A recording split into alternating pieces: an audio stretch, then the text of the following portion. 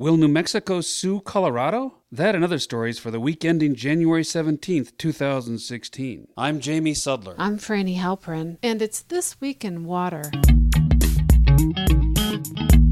Last August, the Environmental Protection Agency was attempting to relieve water pressure in a mine in southwestern Colorado when contractors caused a spill of 3 million gallons of toxic water into the Animas River that flows to New Mexico. Photographs of the mustard-colored water generated attention worldwide, and the river was closed for days after the spill, leaving farmers downstream unable to irrigate and forcing the closure of drinking water intakes. Last week, the state of New Mexico informed the EPA and the state of Colorado that it will sue them both over the spill if the EPA does not begin to clean up the affected areas and agree to a long-term plan that will monitor the effects of the spill. While the EPA's liability in the spill is clear, New Mexico authorities have not explained why they would sue Colorado. One reason might be that New Mexican officials tried to get documents from their northern neighbor, but were told they would have to pay $20,000 before the request could be fulfilled. A report last year gave Colorado a grade of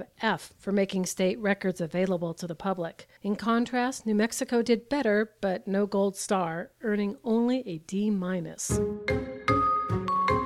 Hurricane Alex formed in the eastern Atlantic Ocean last week, and it was the first such storm in that area in the month of January since 1938. While Alex was downgraded to a tropical storm as it hit the Azores, observers noted that it's unusual for a hurricane to form at this time of year when water temperatures are historically cooler. August and September are the months with the most hurricanes. A researcher with the National Oceanic and Atmospheric Administration told the Washington Post that Alex is consistent with the types of storms expected due to tropical breeding grounds expanding. But meteorologists were quick to point out that Alex could just be a weather anomaly and not a result of climate change. Still, the storm could have been strengthened by warming conditions. There was action over in the Pacific as well. On January 11th, Cyclone Polly became the earliest hurricane ever recorded over the Central Pacific Basin during a calendar year. The El Niño weather pattern of warming waters in the Pacific likely played a role in Polly's formation. Neither Polly nor Alex caused much damage or any injuries.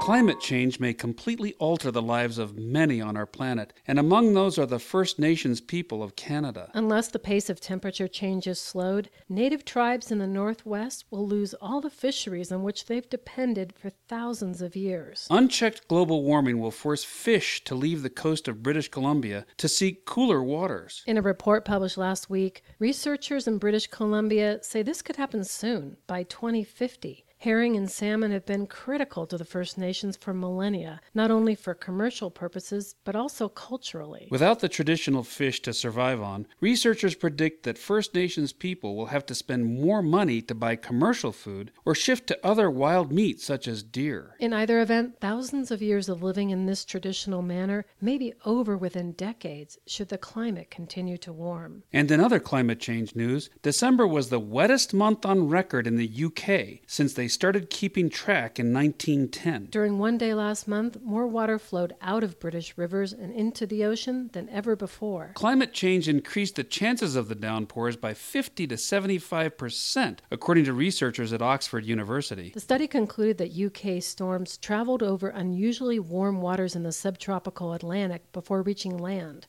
This allowed them to hold more moisture, which was then dumped on northern Britain. Besides being the wettest month in history, it was also the warmest in central England. The temperature was about 5 degrees Celsius or 9 degrees Fahrenheit above average.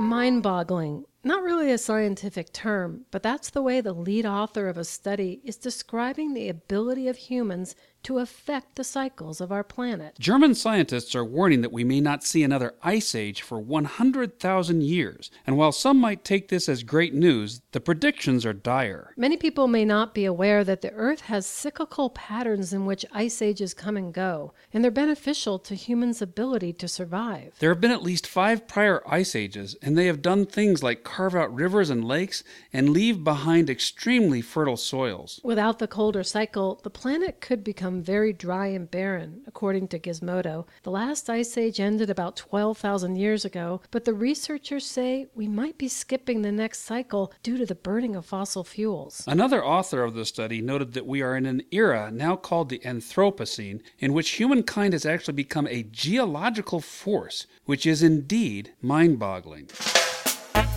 And finally, a man named Justin Yellen met friends last weekend at a Hoax Lakeshore restaurant on Lake Erie, just south of Buffalo, New York, to catch a little football. When the game started, temperatures hovered around 48 degrees, but unbeknownst to him, conditions outside had changed rapidly. Temperatures had plummeted into the 20s, and wind gusts had kicked up as high as 50 miles per hour. The perfect mix to push waves of icy water onto his defenseless Mitsubishi parked at the lake's edge. By the time Yellen left the restaurant around midnight, his car already had a thin coat of ice around it, and the tires were stuck in frozen puddles of water. He left with friends, planning to retrieve his car in the morning. And he didn't think much of it until he woke up the next day and saw a Facebook video of his frozen car with more than 10 million views. The car had become entombed in 4 inches of thick ice, a popsicle, memorializing his poor parking choice. A towing company rescued the car by pouring 350 pounds of calcium flake to melt the ice,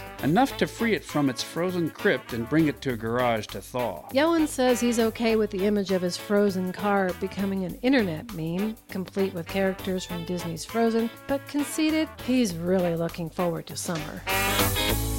This Week in Water is sponsored by the American Water Works Association. Sustainable water management means more than just conservation. Learn more at awwa.org/sustainable16.